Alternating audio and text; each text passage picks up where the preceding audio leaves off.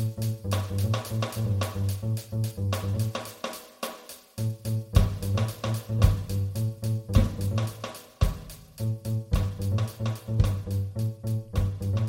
everybody, welcome to The Last Ones In, where being late to the party isn't always a bad thing. I, of course, am your host, Jiraiya. Right next to me, we have E. Hello. And, as always, right across from me, Robbie. Hey guys. Awesome. And today, we're going to be taking a deep look at the movie Wristcutters, a love story. I love this movie. I think the bad part about this whole podcast is that's my movie. I have yet to watch it. It's in my hands. It is in your hands. And if you notice, it's actually still wrapped in the plastic. I have noticed that. I tried to put it into the Blu-ray player, and it didn't fit. So, You got to push it harder. Okay, good. Did you try a VCR? That's the problem. Oh. There we go. Well, we have to go buy a VCR. All right. So, here's the other thing. This episode starts off our last theme month for quite a while, but the theme is going to be anti-love movies, which doesn't mean that there's not a love story in it. It just means that maybe your traditional love story isn't exactly represented, or it's shown for what a true traditional love story maybe is. So, I felt like we needed to start off with something that claims to have a very heavy tone to it, but is ultimately incredibly silly. So, Wristcutters, a love story it is. I mean, I'm okay with that, but I think one of the things that attracted me to even buying that movie was different podcasts that I heard. And like it's a D&D one, but they talked about movies at one point in time. They talked about that one, and it sounded interesting, but They it's one of those. D&D in this movie? No. Oh. But it's one of those, I kind of like the whole idea of the anti-love trope, just for the sole factor that a lot of love movies just feel like cut and paste. Yeah. They all have their own like storylines, but if you just break them down to their base elements, they're all the same movie. I mean, I forget who said it, but there's a quote that I hear all the time, is that there's only really 7 stories in the world ever made, and everything else is just mixing up those 7 stories to make something new. So there's never been a new story past those 7 stories.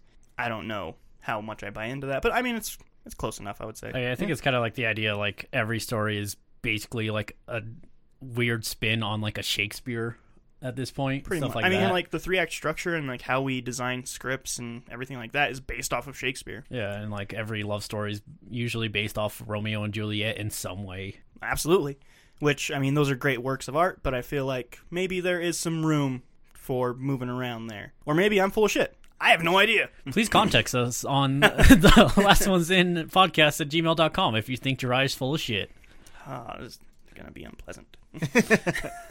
With you both just knowing the title, really. Well, you've heard a description, right, Robbie? I've heard a base description of it, but it was just one of those, like, I really like this movie, I don't want to get too much into it, you should just watch it yourself, kind of. All right. Since you've heard a little bit, we're going to start with E. What do you think this movie's going to be about? All right. I think there's going to be a male and a female. And astute. I think in like high school or something, they have like a suicide pact that if neither of them have any like ever get married or anything, they're just going to both kill themselves. That's what I get from the title specifically. Okay. So I heard like a baseline idea of this movie. From what I've heard, the movie is more or less about this guy and the girl that they're together, and at some point in time, the girl kills herself, and that causes the guy to go down this deep line of depression to where he eventually ends up killing himself too. And whenever he wakes up in the afterlife, it's just like a slightly shittier version of what the real world is, but he's looking for her in this afterlife that's kind of like our world, but not quite the same. So purgatory? Kind of, yeah. Okay. I'm excited to watch this movie. This has gained a cult following over time. But watch a lot of movies that gain cult followings. Yeah. But I think that means it's time for the back of the box. Distraught over breaking up with his girlfriend, Zia decides to end it all. Unfortunately, he discovers that there's no real ending, only a rundown afterlife that is strikingly similar to his old one, just a bit worse. Discovering that his ex-girlfriend has also offed herself, he sets out on a road trip with his Russian rocker friend to find her. Their journey takes them through an absurd purgatory where they discover that being dead doesn't mean you have to stop living. His name is Zia? Oh yeah, ZIA, Zia. That's not a name. In this movie, it is. Anything's a name. What do you mean? What do you mean it's not a name? It's not a name. That's banned. You can't name someone Zia. That's not a real name. We call you E. Yeah, that's a nickname. Maybe that's his nickname. If that's his nickname, then I retract my statement. That's not a name. What? I guess we'll find out when we watch the movie. I was going to say I actually heard of like this trend at one point in time wherever people are coming up with really dumb names for their kids. And Absidy was one of them. Yeah. ABCDE. Yeah, that's not a name either. That's illegal. just a parent that That's hates their fucking kid. lazy. That kid's never going to grow up happy is the problem. With Zia, it sounds like he didn't grow up happy. I think we're onto something here. Yeah. We might be. But before we get to all of that nonsense, let's go take a look at it. All right.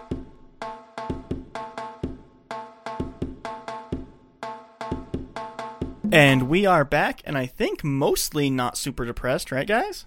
No more than usual, yeah. Okay, so it's fine. Yeah, so obviously that movie has a lot of depressing themes, and the whole It is. thing's about suicide, so obviously it's going to be depressing a little bit. It is a very much a downer, and it deals a lot with the people who commit suicide and, like, I guess what brought them to that point. And Yeah. so it is very much a downer movie, but it's a downer movie with, like, just a glimmer of hope in it, though. It has a lot of charm. Yeah, it does have a lot of charm. I am on the board with you on this now. I really did like this movie. It's a great movie. Yeah. I love it.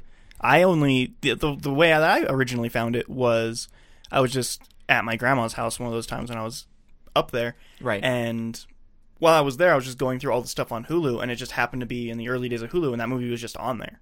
That's how I originally found it. I was like, Wristcutters. That sounds like my thing while I'm being here all alone. That's a good idea to watch. I thought you were going to say, like, your grandma just owned it. I was like, wow. No. Wow. All right. So, Robbie, let's start with you. Basic So- thoughts. there's a lot of things that they did purposefully in the movie that I really liked. It looked like it was very low budget. It looked like it had like this kind of grime filter on it the entire time, but it added to the charm of the movie. It added to, I guess, almost like the lore of it, of the story that they were trying to tell. But all in all, like it is a dark and depressing film, and it's just like something that just kind of, it's almost soul sucking, but it adds a charm to the movie that I really, really liked. And it's just like, it takes something, I want to say it just takes like certain elements of life and it just cranks the dial just a little bit on it to make it just a little bit more dramatic. But it's hard to describe this movie without getting too much into it. But it's really good. I did really like it. Like on the new scale that we're doing with the buy, stream, rent, or miss, like it's one of those buy the movie. Like I'm really glad that I bought this movie, even though this is the first time I've seen it. I think part of the reason why I haven't seen it yet is because I was waiting for this episode to pop up. But I would say buy the movie. It is a really good movie. I'd say go watch it. How about you, E?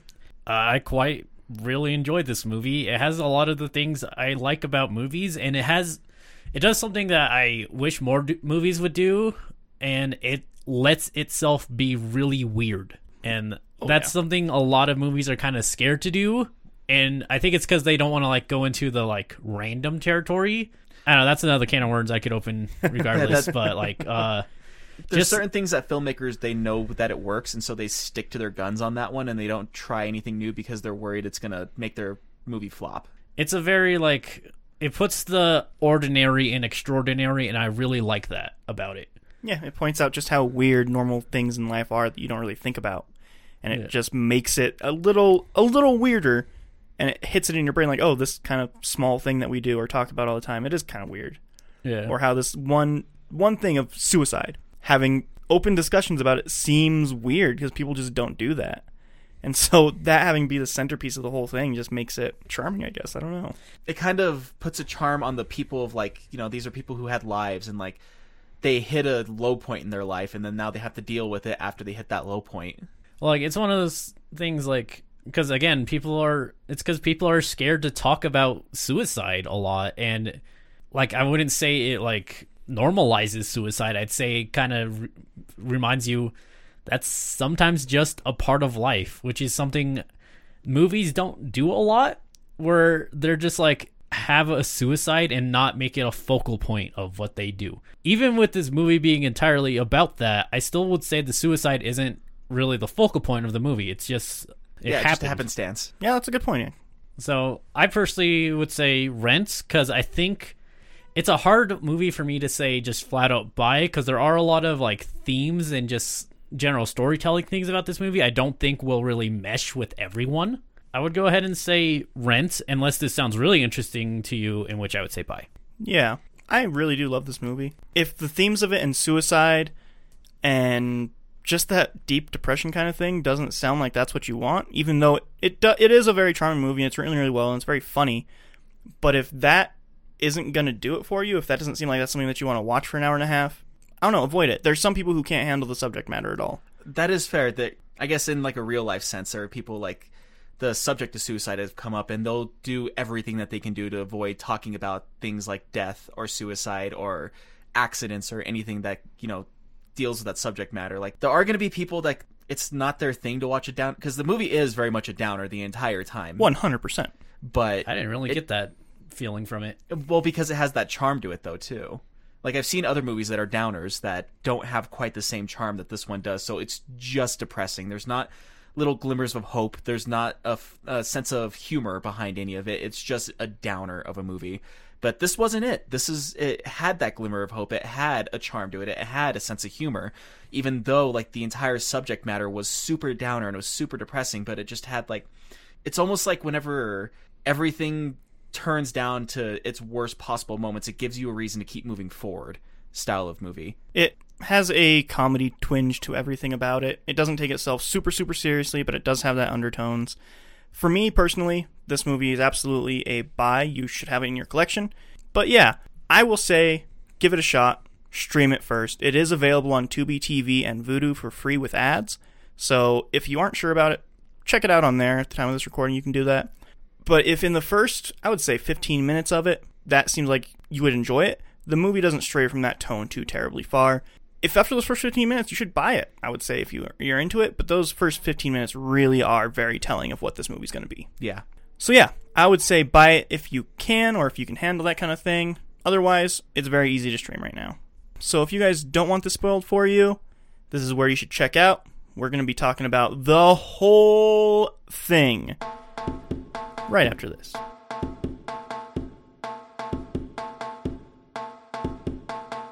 Fades in from black to a face. We have no idea who it is. He's waking up. And the first thing he does, he gets up and starts cleaning his apartment while some music plays over everything. Which this place is trashed. Oh, it is a fucking pigsty. It's like a college dorm. Maybe a little...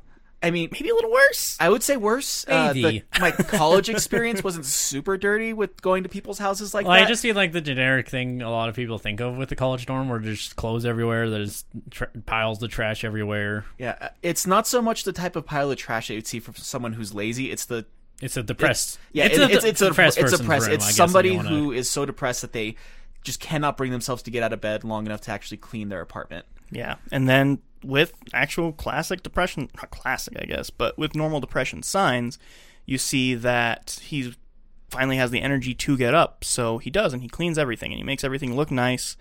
And we don't really know what he's doing or why he's doing it, but from the name of the movie, you can probably guess. He makes everything look perfect. Everything's organized. Plants are even watered. And then from there, it's a slow zoom into his bathroom, because you just get a still wide shot of his entire room of him doing all of this. And then it slowly zooms into his bathroom. You see him looking into the mirror. He's getting a little more pale. Falls down. You see on the sink there's blood everywhere. It's filled with blood and water. Razor blade on the side of it. Falls to the ground. Blood all over the ground. You see him just sort of becoming unconscious, dying. You see him dying. Yeah, it is just a scene of him slowly dying. And like, as he's dying, it was kind of a weird little thing, but it made sense to where like, even though he cleaned his entire apartment, he's just staring at this dust bunny that's in the corner of his bathroom. And, like, that's the last thing he sees before he dies. It's the one little thing that he missed. Directly after that, you get... a narration of some kind, in a sense, while it's talking about his funeral. Yeah, so it goes into a voiceover, and it starts about him talking about his girlfriend. And that... well, his ex at that point, right? His ex-girlfriend, right? Which... I think that's an important distinction to make. Yes, it is his ex-girlfriend. And she broke up with him and all kinds of stuff here. Which it doesn't really say too much about the fact that she broke up with him, but it's more or less implied that she broke up with him. And, like, maybe that's why he killed himself without her. Like, it's just a matter of he didn't feel like living anymore without her, so he just ended himself and then... That's the implication. It never directly says it, but throughout the movie... it's implied. It implies it. Yeah. Pretty heavily.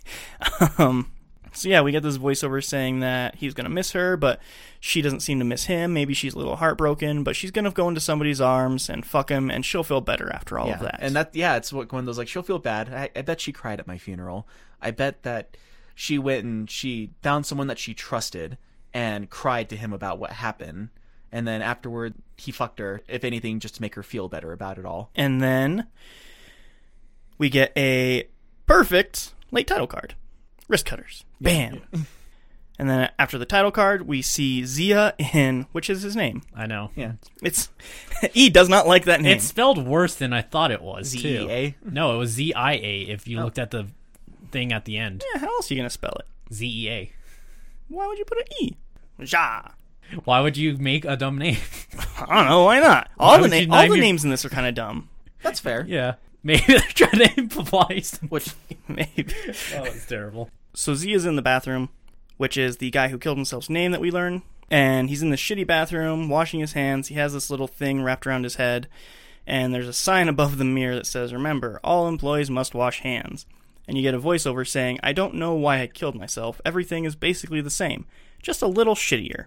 We learn that he works at a place called Kamikaze Pizza, which of course goes into the suicide thing again. Yeah. Everything in the movie, everything brand named, has something to do with suicide. right. Which honestly seems like the perfect punishment. Honestly, Yeah, yeah. that's purgatory. Because it's one of the... Yeah. If there must be a punishment, I suppose. So Zia in his voiceover says that thankfully the manager's been really great to him. He gave him that job and he gave him a place to live. And it goes to Zia laying on his bed in his little room. And his roommate comes and he's like, "Zia, how many times have I told you, you need to sit down to pee?" He's like, "Oh my god, I'm sorry, I forgot, I'll remember next time." He's like, "Oh, every time. Can't believe it, I give you one thing." Yeah, and I feel like it's a scene of, like, Z doesn't exactly hate his roommate or anything. He's just kind of annoyed by him all the time. Yeah, which is just goes with the whole thing of everything is just a little worse. He goes on to say that he's thought about killing himself again, but he hasn't because he's kind of a coward, and what's the point anyway? Because he might just end up in some place that's worse. Yeah, it would make sense that, like, if he killed himself and he ended up in a place that's the same, just slightly shittier, if he tried killing himself again, he'd end up in even a worse place. Just don't even have pizza in the next one. Yeah. Could you imagine? I don't know about dry, but at least with me, I think I eat more pizza. Yeah, I eat so much pizza. Like, it's not even unhealthy, it's just unreasonable how much I eat. I don't know how you have arteries anymore. That's fine. I think it's just cheese tubes. I've had many times when I'm like, okay, I get a pizza, and then someone's like, "Hey, you want to go out?" I'm like, "Sure, let's get a pizza," and then I eat leftover pizza for the next 2 days after that, and I'll just eat pizza a whole week, basically. Dry has seen me more than a handful of times to eat an entire pizza to myself. Every day. Yeah. Every day, an entire pizza. I don't understand how you're alive. Pizza's good. It's good, but It's got tomatoes in it. your heart's gonna give out. That's what the tomatoes are for. Oh, is that what it is? Yeah. Oh, my bad. So we see Zia at the bar, and he's drinking, and the bartender says, "You know what? That's all you really need is a drink. That'll cheer you up." So I guess it's implied like Zia's talking to the bartender about this. Yeah, yeah, Okay. a little bit. A girl comes over, and she's like, "So, how'd you do it?" Like, well, that's kind of a little rude to ask. And he shows her his wrists, and there's wounds on them, obviously. She's like, "Oh, great, me and my friend are playing this game." And she's I guess 3 points for that. Whenever it shows him washing his hands at the beginning, whenever he first starts working at Kamikaze Pizza, it does show the scars on his wrist.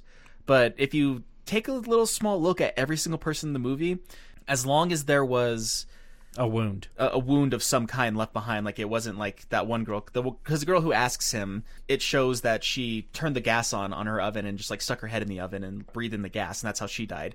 With Zia, he cut his wrists. Yeah, he cut his wrists. And with his roommate, if you notice, he has like this dark mark on the side of his head. So yeah, there's his actually a roommate lot shot of himself. those. Yeah. In the movie. Well, the bartender, his is like straight through the forehead. straight through the forehead. Yeah, anybody in the movie that would have a wound when they kill themselves, they still have that wound. And then a lot of the characters that it concentrates on for more than a couple seconds, it does do a flashback showing how they died. So whenever we get one of those, we'll mention how that happened. Yeah. Right. Which also kind of goes on with the downer of the movie of like showing all these people, all of them, they were super depressed at some point in time. Nobody here was happy. Yeah, well, I was gonna say, like, it just kind of shows them at their lowest moment, and like that's what made them kill themselves. Yeah. That's usually how that works, yeah. Well, some people with depression, if they kill themselves, it's usually not the lowest moment. It's once they start getting back up from the lowest moment. Yeah. I mean, I guess. one thing that's actually said is that if you have a friend who's been depressed for a very long time, and out of nowhere, for no apparent reason, they just start being happy all of a sudden again, it's because they finally like gotten to that point where they realize, like, okay, like this is it, like I'm just gonna kill myself. And making that choice actually gives them a bit of euphoria, and so they're happy before they do it. And like if anything, Yeah. they actually might have a party beforehand. They actually might like bring all their friends and like have this little party and like tell everyone how much they love them and everything, because this is their way of saying goodbye. And they're happy and euphoric to actually have that moment. So it's not always their lowest point. So that's when Zia does ask how she killed herself. We learn she gassed herself, put her head in the oven, and she just left a note like, "Are you happy now?" Yeah. Which we don't really know. No, We it's don't Are know You why. Sorry It Now? kind of Are you sorry now? Are you sorry now? Again, It kind of very implies different. that she was cheated on, and that was her response to being cheated on. Are you? I don't know. I don't. I disagree. I don't think. Really? No, because that's kind of just a note you leave to like a lot of to people, show someone, like like- shitty people. I don't know. I Like, didn't. That's get a note you cheating could thing leave a off of it. family. I would argue. Are you sorry now? I don't think I mean, that would, that's If so- the would family say- was bad to you, yeah. If the family was bad to me, maybe, but I think that's not so much implied to her family as much as it's just someone who hurt her. And in Yeah. the sense of that, like, but like I feel again, like that's just like, such a generic note to leave. yeah, Yeah. I would not say like that implies a cheating or anything. Just kind of shittiness. I think it just means whatever you want it to mean. it could, but that's how I took it at least. Yeah, so Zia starts playing along with these two girls, and there's a guy at the bar, and they start talking about how, like, how do you think he did it? Gas. No, it was drowning. No, see how blue he is? But then Zia's about to get up and ask him. He's like, he doesn't seem like he would be the playing along type. And a guy behind him's like, hey, why don't you do me? Ask me how I killed myself. Except he's Russian. He's like, why don't you guys ask me? I want to play along. And the girls are pretty instantly uncomfortable with him being there, because it's a little off-putting for a guy to just say, hey, tell me how I killed myself. And they're like, oh, hey, this guy's here. We need to get out of here. And so they get up and go. And Zia asks the Russian how he killed himself, kind of offhandedly, because he doesn't really know him. He just kind of wants to get him out of there. You know, the icebreaker. Yeah. And so we get the flashback of how the Russian killed himself. He's like, well, I was playing a gig, and we hear them end a song, and you voice over people in the background being like, you suck, get off the stage. And so the Russian gets this beer, says, Fuck it or something. right, he does. And he pours the beer on his guitar, electrocuting himself. That wouldn't kill you. No, But he killed himself through pouring a beer on his electric guitar and electrocutes himself to death. After this, Zia's back at work. He drops some pizza on the floor, and he just picks it up and still serves it, because, I mean, fuck it. Why not? Yeah. I would eat no it. one really cares. Yeah, it doesn't matter. Everyone's unhappy anyway. Zia back at the bar with the Russian, and Russian tells him that he's actually living in this purgatory with his whole family, because his whole family's killed themselves. His mom killed himself after... He said He that his killed mother himself, I think. killed himself because she Oh, missed she missed Russia so Russia, much. right. Yeah. And so She took out her. and it was one of those, it seemed like his mother was sick anyways, and she Yeah. might have been on life support, and she just kind of unplugged her own life support. And then the dad killed himself Yeah. because he just couldn't... a couple of reasons. He just couldn't take being alone. And then Eugene, who is the Russian, says that maybe he also killed himself because he couldn't take that his son came out as gay. yeah. To which we learn that Eugene has a brother who is gay. And after everybody had killed themselves, he just really couldn't handle it anymore either. And so he did it too. Well, it's whenever they ask him, like, no one's really sure why he killed himself. It's just, maybe it was just in his genes.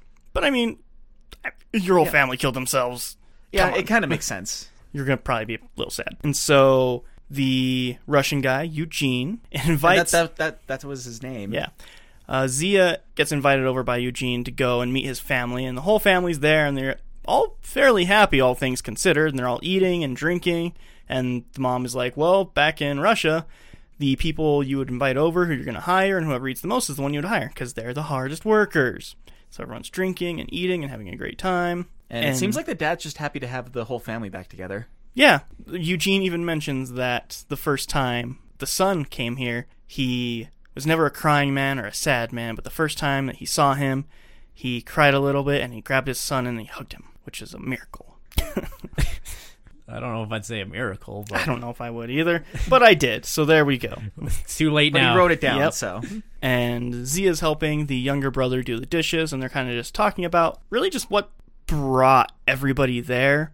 And Eugene's younger brother says, like, actually, I would probably have been here way sooner if it weren't for Eugene. And we get a flashback of the little brother, and he's standing on this table, and he's about to hang himself. He has this noose around his neck, and he's, like, saying, how is it fair, Eugene? How is any of this fair? How is the better team able to lose? Tell me, how can life be so unfair? And Eugene's telling him, just come on, get down there, and I'll tell you, I'll talk about it. And so the little brother gets the noose around his neck, he gets off the table, he hops down, and there's this sad, like, overwhelmingly hopeful music welling up, and then Eugene just slaps him across the face, and the little brother falls to the ground. And I don't remember if he says anything. Well, he was saying, like, he doesn't know what Eugene really meant by that, but he thinks he had a good idea. Yeah. And so we see Eugene falling asleep because he drank so much, and his mom's tucking him in, and everyone's happy. And Zia says seeing all of the family there around like that kind of makes him miss his parents. Just a little bit. Not that much. Just enough. A little. And it cuts back and forth between Zia daydreaming between his old girlfriend from his life, Desiree, and him drinking every night with Eugene. And just going back and forth, partying, drinking. Because that's flashback. And he was saying that if there's anything that he missed in life, it was actually her. Yeah. And there's anything that he wanted there that would actually make it bearable, it would be her. Yeah. And so after all of these flashback montage things happening, Zia is laying in bed, and roommate comes in. He's like, "Did you eat all my cottage cheese, Zia? Did you?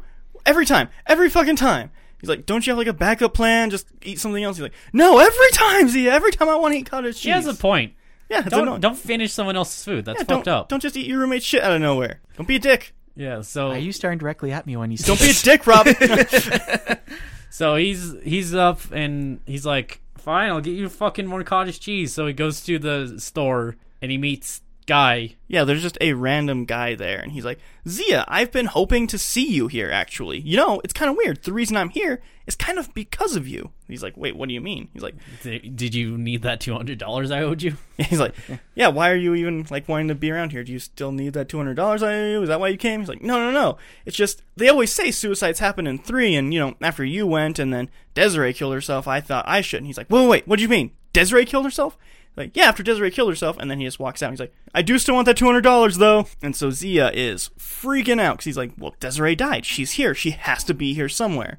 Yeah. And that's sort of the thing that sets him off on the whole adventure. Yeah, so he's kind of talking with Eugene, like, "We gotta go. We gotta find her." And Eugene, like, "Why do I have to go?" And he's like, "What else do you have to do?" Yeah, Eugene's like, "All right." Which is, honestly, that's kind of a good argument. Yeah. Well, what else are you going to do then?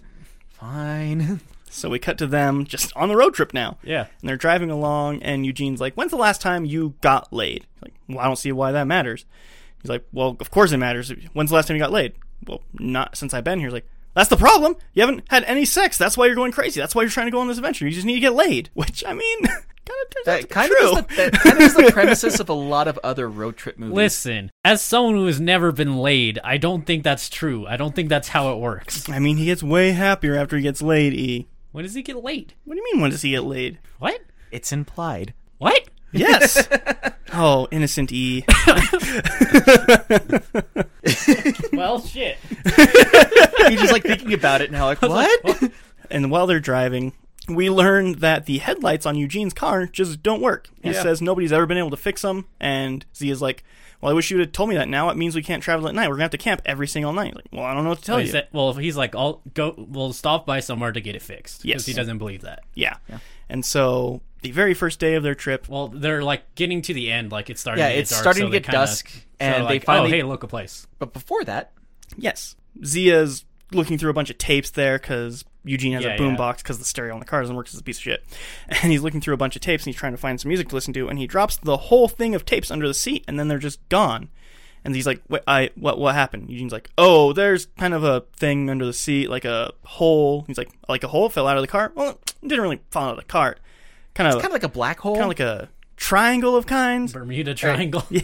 A triangle. Just a triangle. There's like a triangle under it. I don't really want to mess with it. Yeah, at first he does call it a black hole. Yeah, and he's like, or it's a kind of like the pyramid. Bermuda Triangle underneath that seat. Yeah.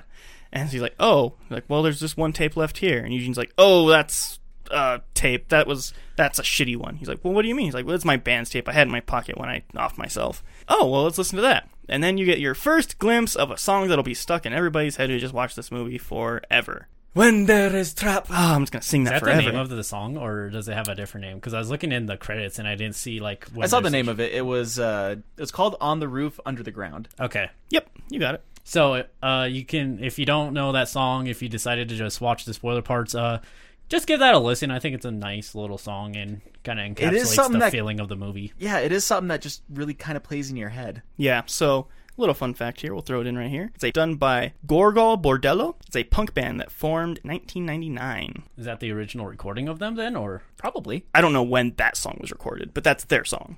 but like is that them singing it too? Yes. Okay. Yeah. That's more what my question was. Right, gotcha. So, yeah, so they do that kind of like a little semi-montage of them just driving a bit, and then they stop at the car fixer uppers. Mechanic? Yes. So they stop there, and so Zia's like, yo, they could get it fixed. And Eugene's like, I bet you a beer it's not going to get fixed. Yeah, and so the mechanics are sitting there, and we get one mechanic. He's just kind of a little off. Spastic. Yeah, and he just like takes holding a bunch of car parts, and he's like, I don't know what's going on. the entire headlight out. Yeah, and he's How like, else are you going to see if it's broken? it's true. And he's like, I don't know how to fix this, but the other guy, he can fix it. Let me get him. And he gives Zia the headlight. He just Just gives gives it to him. While he goes off to go find the other mechanic, Zia and Eugene start talking, and Eugene's like, hey, do you see that taxi out there? And this is just a weirdly, I don't know if it's racist or It's a not. little bit. I think it's a bit racist. Or is it like, is this part supposed to be anti-racism? Well, first, well, Eugene is racist. Yes, the character Eugene is racist. That's just true. Yeah. That's not up to debate. Yeah. But so this part, so Eugene's like seeing like this taxi, quote unquote, because it's just a blue car with taxi taped on it, Yeah, well. which is great. But so he sees that and he's like, this guy, I don't trust him. And Zia's like, why? And he's like, well, he's Arab. Yeah, Arab. He's Arab, and he's driving a taxi. And he's like, Arabs and the killing, I guess. It's not subtle. Not subtle at all. Whoa, wait. Everybody who's here is here because they kill themselves. Like, what do you think he's going to do? He's not going to try anything. Yeah, Because no one just like- cares enough to do it. Yeah, nobody cares anymore. Yeah, I was gonna say there's like this scene. He's just like, it's like, how many Arabs do you see are driving a taxi? I saw Arabs driving taxis all the time. It's like, yeah, but here, Yeah. He's like, well, why is he staring at me? Because you're fucking staring at him. If you stop, you're staring at him like you need a taxi. If you stop staring at him, he'll go away. Anyway, so that anyways, that's not like vital to the story either. In fact, yeah, you don't see it the kind of taxi. just it just stops after that. I think it was just meant to show that Eugene's kind of racist. Yeah. That's actually directly what it's supposed to show. Eugene's kind of a bad person, actually. He's sort of a dick. Yeah, Basically, anyone in the movie's basically either apathetic or an asshole. Yeah, that's true. Kind of, considering the place they're in, is kind of really how you makes deal sense. with it. 100%. The one mechanic brings the other mechanic in, and he has a broken arm and a broken leg, and he's in a wheelchair. If anybody can fix it, he can. You're like, okay, start the car up. Let's hear this baby purr. And he's like, no, don't let it purr. It's the headlights. You don't need to start the car. So he starts the car, and then the good mechanic like puts his hand on the hood. He's like, Yeah, the spark plugs need repair. "Ooh, your gas sockets are broken." Yeah, and he's like, okay. And then he starts to fall asleep, and the other mechanic's like, oh my goodness, he hasn't slept an ounce since we got here. Just he needs to sleep, and in the morning we'll fix it. Their headlights will be completely fixed. It'll be completely fine. And then we get the flashback of how they killed themselves, which you see them in a hot tub, and it looks like they slit their wrists. Yeah, I'm pretty sure. Yeah. which there's a couple implied things here too, but I feel you guys would just disagree with me on what's implied. I mean, No, if it's you're going to pretty imply obvious. that they're a gay couple, then yes. Yeah, that's pretty obvious. I feel like it was implied that they were a gay couple. And one that was one of married? them was married, Yep. yeah. Yeah. And then when the wife came home, she found both of them holding hands, dead in the hot tub together. Yeah, I don't think that's even implied. I think yeah, it I just think says that's that. just kind of. It's more the other one was just kind of a generic note that is often left behind at certain types of. Yeah, whereas this one, like, you see them both in the hot tub, holding each other's hands naked, blood everywhere, and then you hear, honey, I'm home! So, like, obviously. Yeah. Now, what I'm more curious about is if the one that's not in the wheelchair, if he was just kind of always like that, or if that was something supposed to be implied, something with the hot tub that caused him to do that, or. Maybe, 'Cause, I like, don't they know, slit actually. They slit their wrists in the hot tub, but whenever we see the mechanic that can like tell what's wrong with the car by touching it while it's on, like he has a broken arm, broken leg, he's in a wheelchair, like so it's almost like something else happened to him. Yeah. Which I guess were they there. can still get hurt. Oh yeah, definitely. So, Oh, yeah. and he's a mechanic, so maybe the car Yeah, fell maybe on him or he's just- something. It's not too important. These characters aren't like vital. Yeah, they're here either. for like 2 seconds. So they have to sleep in the car that night. And they wake up in the car, and Zia's like playing with shades, and he drops the shades, and Eugene wakes up, and they're like, hey, Zia, hand me those shades. It's bright out here. And Eugene's like, where are my shades? He's like, I dropped them. You dropped my shades. Yeah, I dropped them down under the seat. Like, fucking the one thing I tell you to do, just don't drop the thing, and you drop the thing. I don't know why you do this. He's like, okay, it's fine. I'm just gonna get out and stretch a little bit. And he gets out of the car and he falls straight down. And the car was lifted up by a forklift off the ground. So they've just been sleeping in that all night. And apparently they lifted up with a forklift, either without their knowledge or they just forgot. I'm gonna just assume they did it while they were sleeping. Yeah, they just had to have done that while they were sleeping. I was gonna say the one thing about this scene too is, like, while they're lifted up, like, they're not just changing out the headlights, like, all the wiring of the car is just hanging out underneath it. Yeah. And the mechanic in the wheelchair is like, this car is giving me a headache. Believe you me. But give me 2 or 3 days and those headlights will be fixed. They'll be brand new. Good as new. You owe me the first beer of the day. Yeah. Because they bet that beer that night. I also, like, I don't even think they actually bet anything. I think Eugene's just like, yep, you owe me now. Yeah, probably.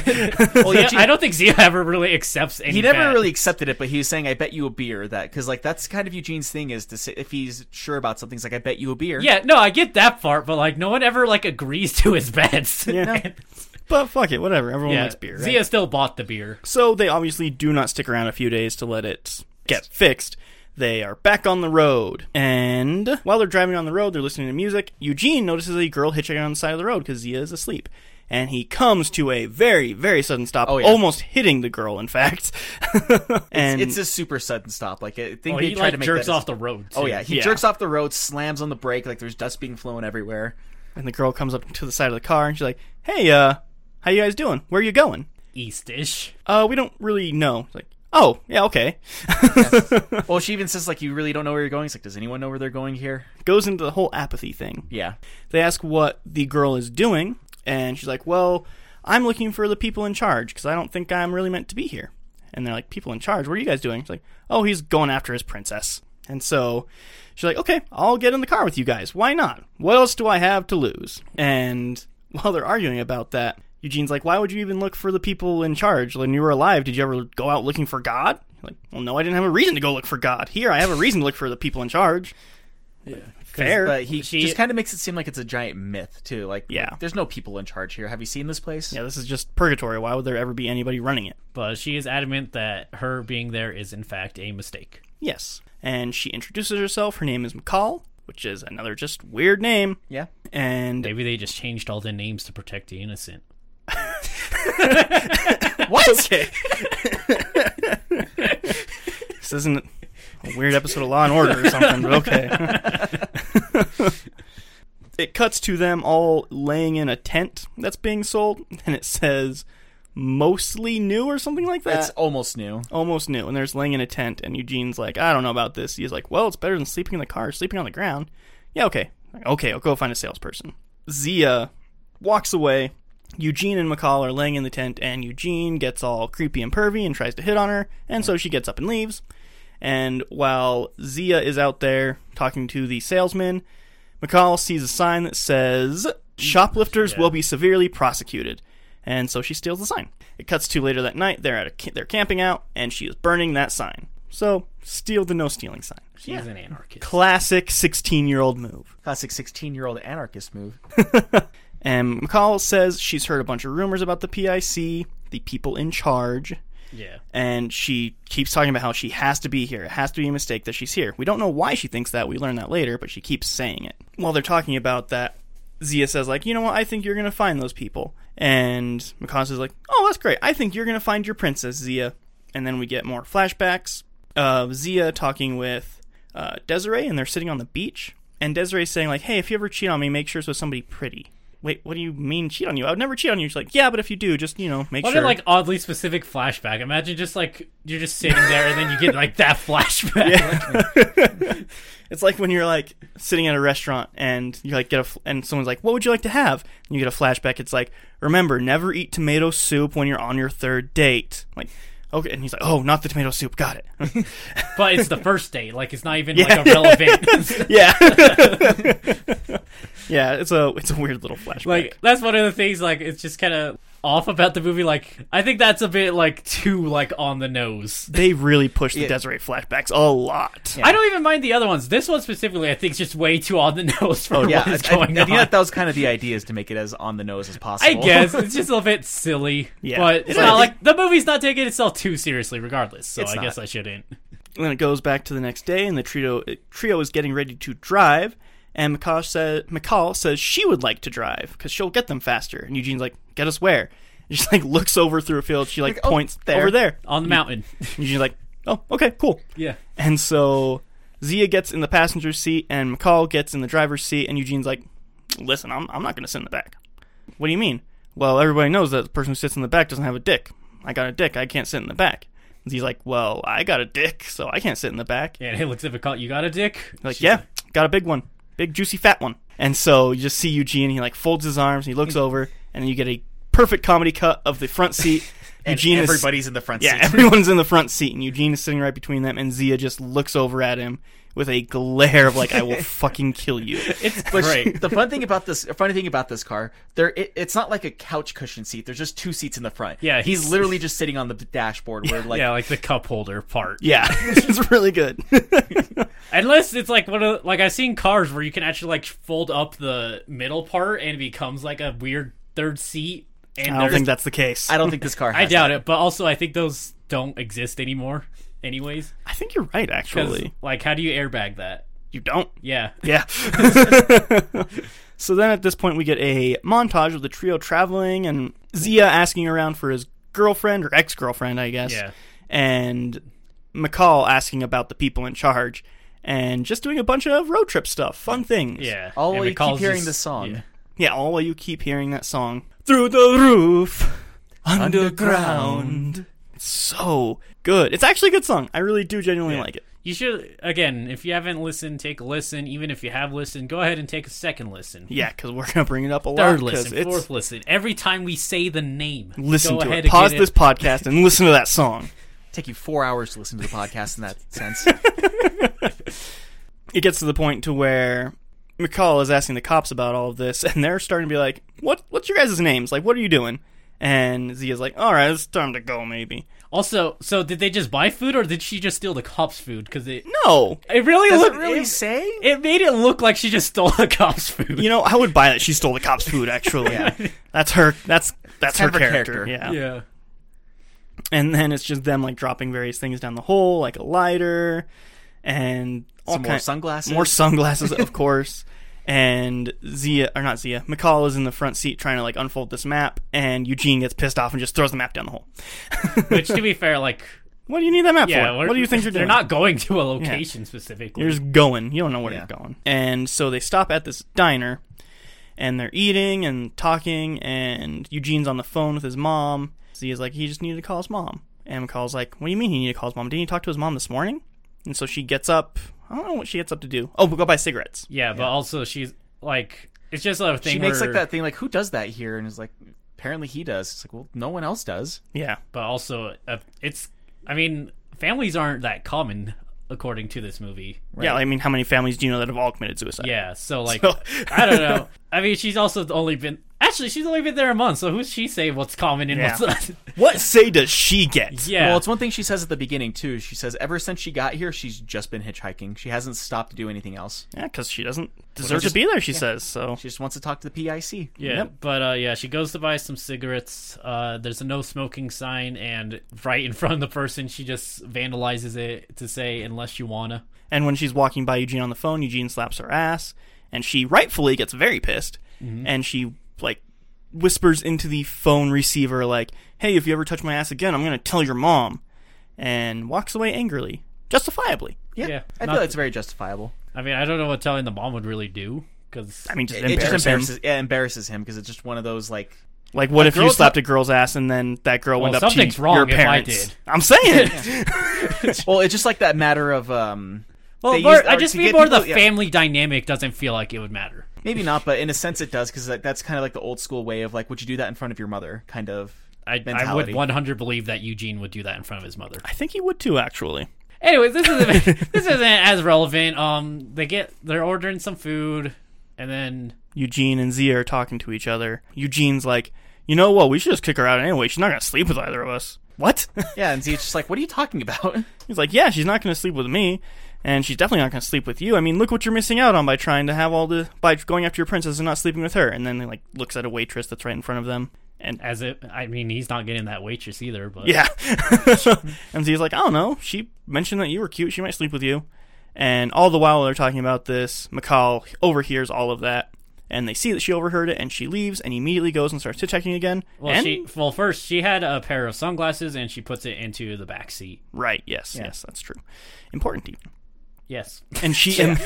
Once again, justifiably, she's pissed at them, and so she's like, well, fuck both these guys, and like goes and hitchhikes with someone else. Which she immediately gets a ride, which is maybe the most shocking thing about that. Is there's a person ready to get her. Well, to be fair, it's a diner, so someone's probably leaving, and he's like, yeah, fuck it. Fair. They don't have this idea of, like, in real life, we're all scared because people get murdered, but, like... Yeah, the worst that could happen to you getting murdered, you already did it yourself, so fuck it. Like, screw it. Some chick's like, hey, give me a ride. You're like, sure, why not? Buy me a hamburger next time. Yeah.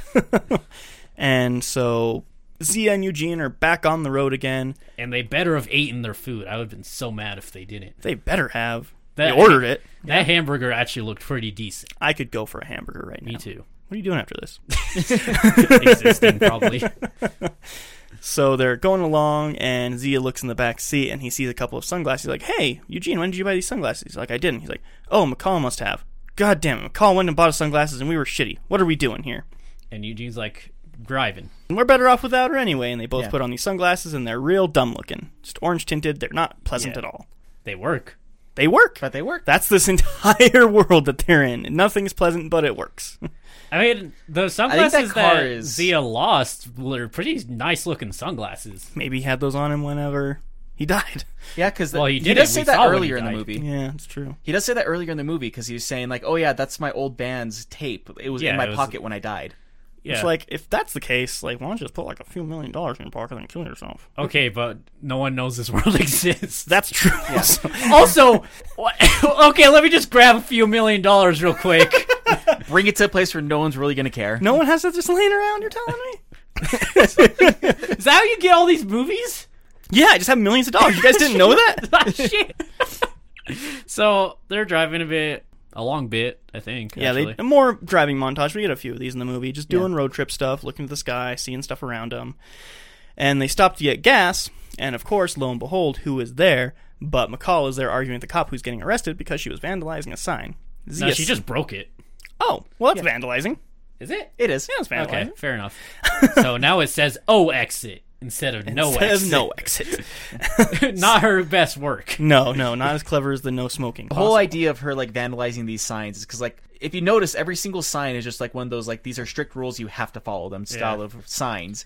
But her whole idea of these signs is just like, everything sucks, but she wants to make everything just a little bit less shitty. And so, like, her way of trying to make everything just a little bit less shitty is like by just vandalizing these signs, because it just would make a person laugh or smile, even though it's one thing that they actually, I think they've set in concrete at this point, is that people physically cannot smile in this world. Yeah, well, that's what I was wondering. I don't know if I believe it's like a physical thing. I think it's just because they're all mentally just gone at that point. Like, again, the general like apathy or assholesness. I think it's just they don't smile. I mean, in the whole movie, you don't see anyone smile. Yeah. So what reason is there really to smile? Yeah, that's a good point, though. So yeah, she's there arguing with the cop. Cop is about to arrest her. Does arrest her, puts her in the car and everything. Yeah. Zia sees all this. He goes over there. He's like, hey, don't do this. You shouldn't do this. That's my sister. Yeah, that's my sister. Don't arrest her. She's just having a really hard time. She just got here. She's looking for people in charge. She's kind of going crazy. She thinks she doesn't belong here. And the cop's like, let me see. And you get a flashback of him in a war, the cop in a war. And he is very scared going into the front lines, and he kills himself, shoots himself in the head. Yeah. And then back into our normal timeline, he takes off his hat, and you see a gun hole on the top of his head where the bullet came out of. Which actually, that's really cool looking. Like, it does look really good, actually. Yeah. But I was going to say, the thing that he says to the cop is, it's like, don't you remember how hard, it's her first couple weeks here. Don't you remember how hard your first couple weeks here were? And that's when he goes to the flashback of him being in some war and killing himself in said war. Yeah. And then has a moment of apathy and says like, all right, fine. Don't catch it, or don't let her do it again. Yeah, lets her off with a warning. Yeah. McCall gets out, and she's like, thanks, you really didn't have to do that, though. He's like, yeah, I know, I wanted to. She's like, okay, great. Bye. One thing I want to point out about that cop, though, too, is like, it's literally just like a white dress shirt with a clip-on tie on it and then like a little plastic badge. Like, it's... All the cops you see in it look shitty. Yeah. They don't have real uniforms. Yeah, everything is super shitty in this movie. So actually, that brought something up. So do you guys think, like, they're just like these people in here just decided to make cops a job? I would think so, yeah. Okay, because like there's a lot of like things that is because it's necessary. You need gas stations. You need food. Well, maybe they don't need food, but you want food. Yeah. At least.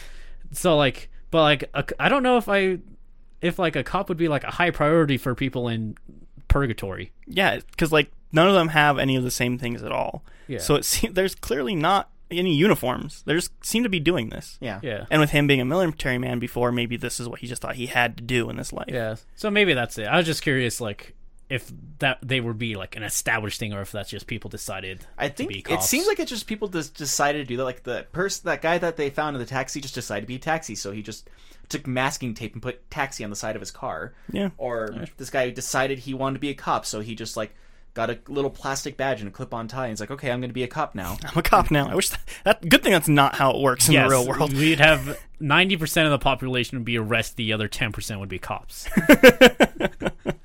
So yeah, Zia and McCall are arguing on the side of the road. He's apologizing. She's saying whatever. She's like, you know what? We should just go our separate ways. She starts hitchhiking. Because she's still very righteously pissed at them. Yeah. McCall says, you know, with you standing here, I'm not going to get any rides. And he's like, okay. I hope that you find what you're looking for. And he walks away. Eugene gets in the car. He gets in the car. And he's like, so what's that about? He's like, you know what? You're never going to guess who I just ran into. And they start to drive away, and they left the gas pump in their car gas tank. They're freaking out because it breaks off, and there's a big angry guy walking out, and he's like, oh, you know what? Zia, you deal with this. I don't think I'm really in the mood right now.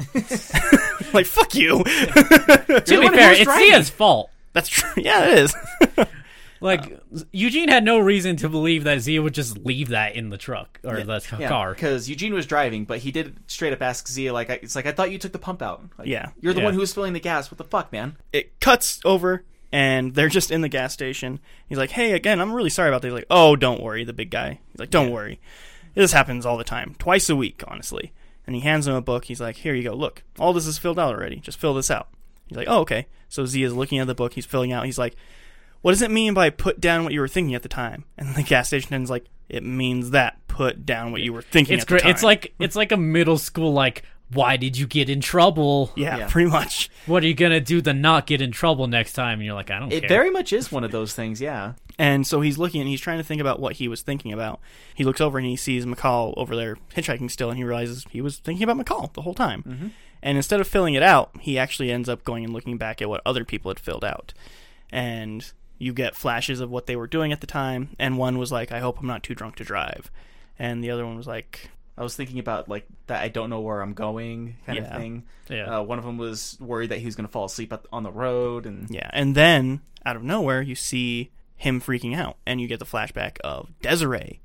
And we learn that, yes, she did kill herself, and she is nearby. And it's basically her asking, like, I hope that I didn't hurt him. I hope everything's fine. I wonder what I'm supposed to be doing right now. I wonder if I can find him. And at this point, it's like, oh, wow, she's still thinking about him. That's great. And he's freaking out, and we get cut back to outside, and McCall and Eugene are arguing. Zia just kind of like runs out with a piece of paper. Is like, guys. Yeah, what are they even arguing about? They're just like basically saying like, what you did was shitty. Yeah, well, yeah, she's that's basically their saying argument. what you said was shitty. He's like, well, you shouldn't have been eavesdropping on us then. Well, yeah, Zia's like, oh shit, fucking look at this shit. Look at this thing I found. She's around here. She must be close.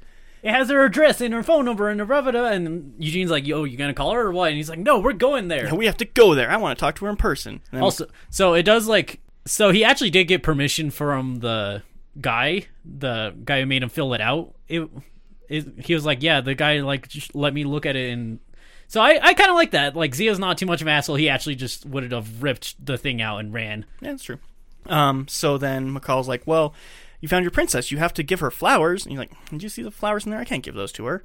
And so it cuts to McCall is just with them now in the car, and they're hanging out of the car, and Zia's holding these dead flowers, and McCall has a can of green spray paint that she's just spraying it with. No, it was turquoise. Oh, is it turquoise? Yeah, that's what they said. Because like, yeah, her favorite color was turquoise. Okay, there you go. It looks green because of the kind of muddy filter over everything. Yeah, there is just kind of a filter that washes everything out. There's a thing later that like really shows the turquoiseness that I'll wait for a bit because of spoilers. But. Cool, right.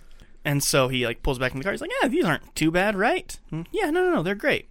And so they finally make their way to the house where Desiree is supposed to be, and Zia's like, no, don't come with me. I have to go in alone. I must talk to her.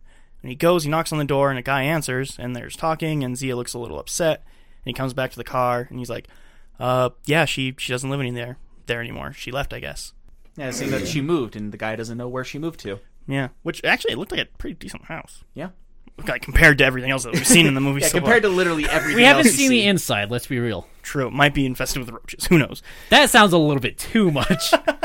I want to. It would be like one roach in this It's purgatory. like one I roach think. that he And just cannot kill for whatever reason. Like whenever you're like, oh shit, let me get the shoe, and then it like disappears, and you're like, and like you always know it's there, but you just never can get it. And they're driving away, and Zia gives the flowers to McCall, and McCall looks at Zia, and she sees how sad he is, and she starts to like stealthily put the flowers in the black hole under the seat, and Zia catches her doing it, and then they just look at each other, and she still doesn't, and McCall's like, yeah, okay.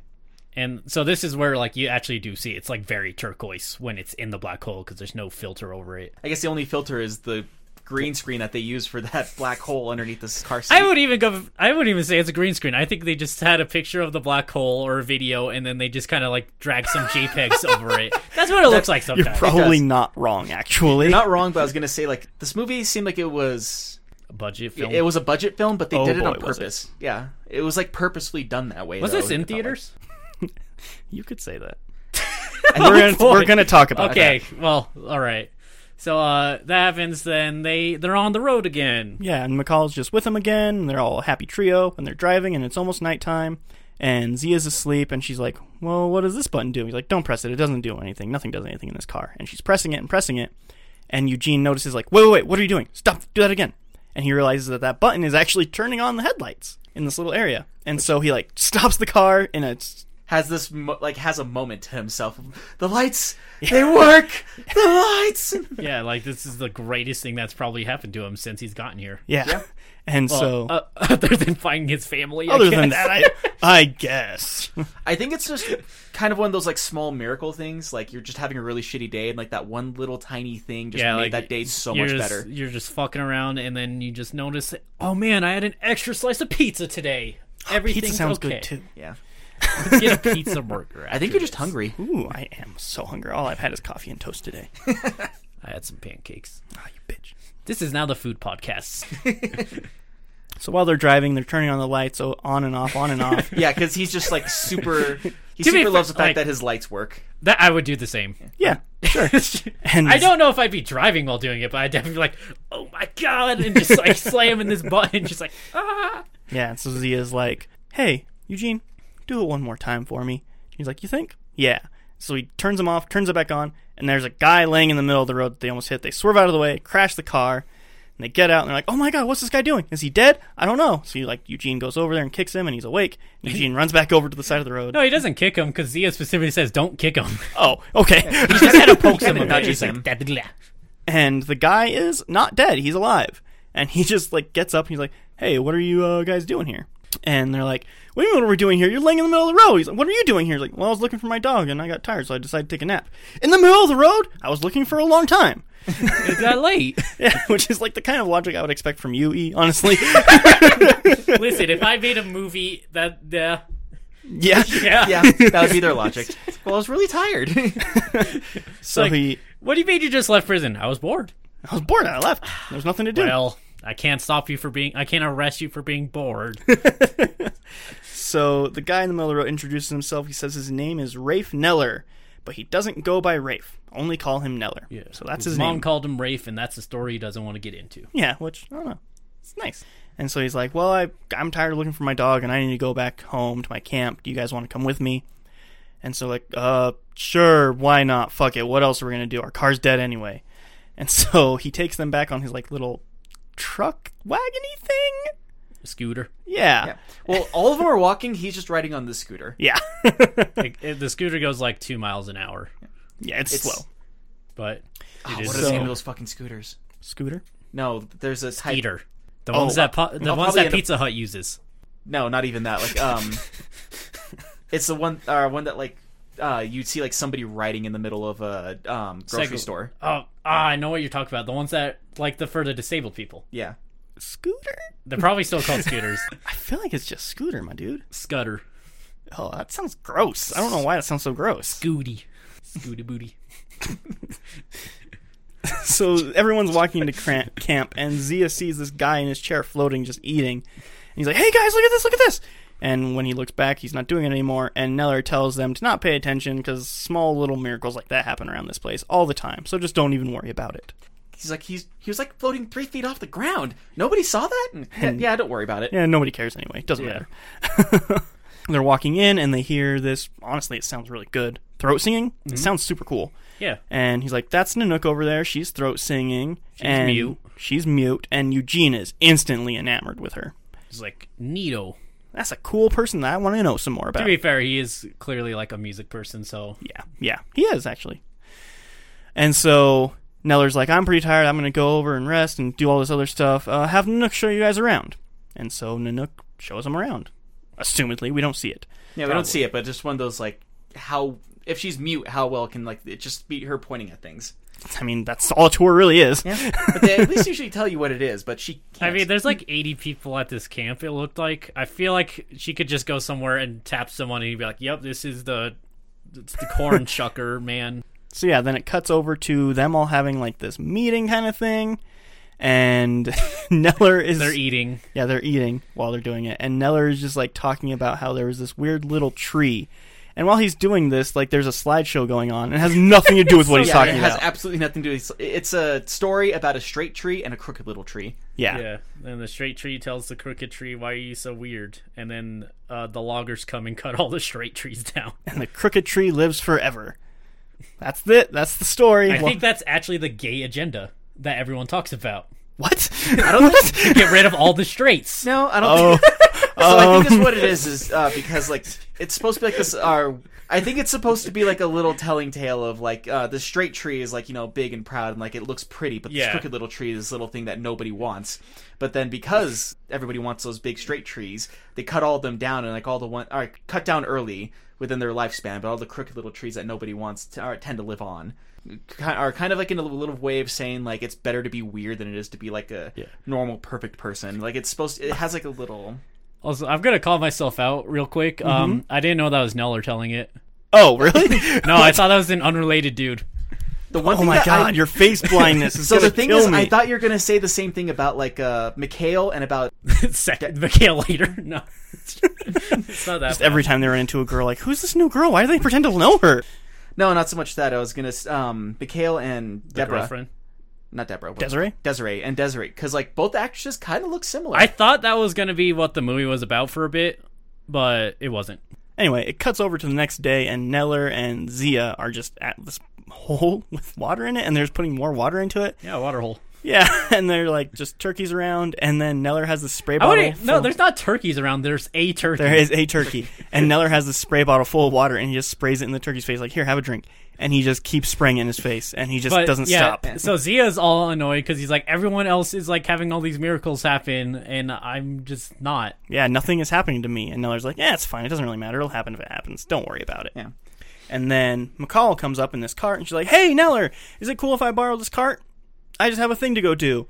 And Neller's like, yeah, sure, borrow it, whatever, if you want. And then McCall's like, Zia, do you want to come with me? And then Neller's like, yeah, go with her. Do it.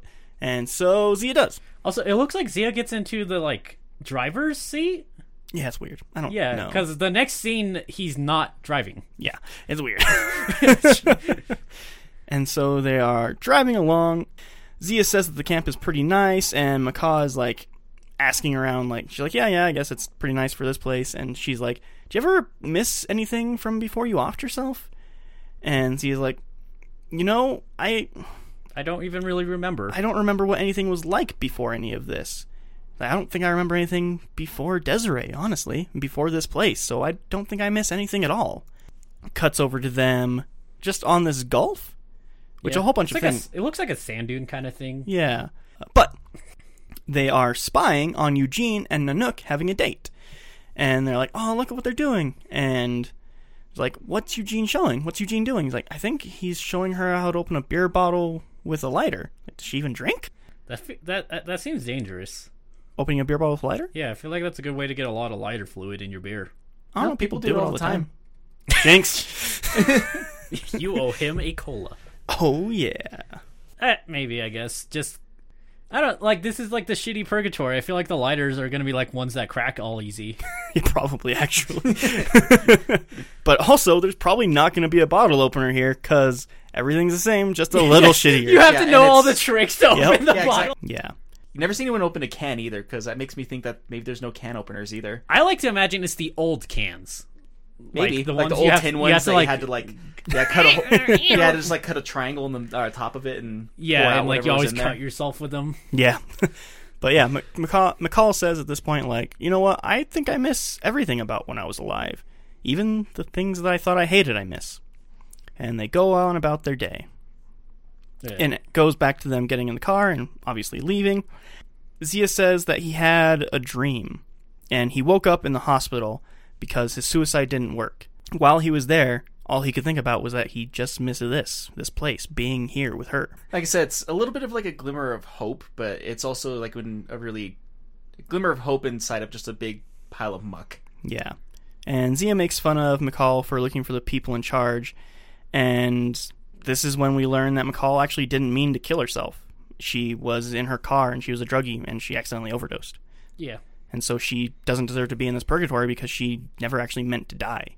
Which I guess one thing we did skip over too is like while Eugene is having that little date with Nanook. Like whenever the fish that he picks out, it starts changing colors. So Yeah. Right, so he gets his own little miracle there too. yeah, so everyone gets their own little miracle except for Zia. Because we didn't say either. McCall's one was she was lighting her cigarette. Yeah, with during that a little match. story. Yeah, during that story between the straight tree and the crooked little tree, she lights a cigarette and she goes to flick the match out, and the match just starts floating. Yeah. Yeah, it's really neat. Makes Looks like a JPEG, though.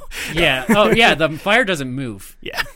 But I guess that's something. So like a big thing that they touch upon is there's no stars down here. Yeah. And when she throws the match, it looks a bit like a star. Yeah, just a little bit of hope.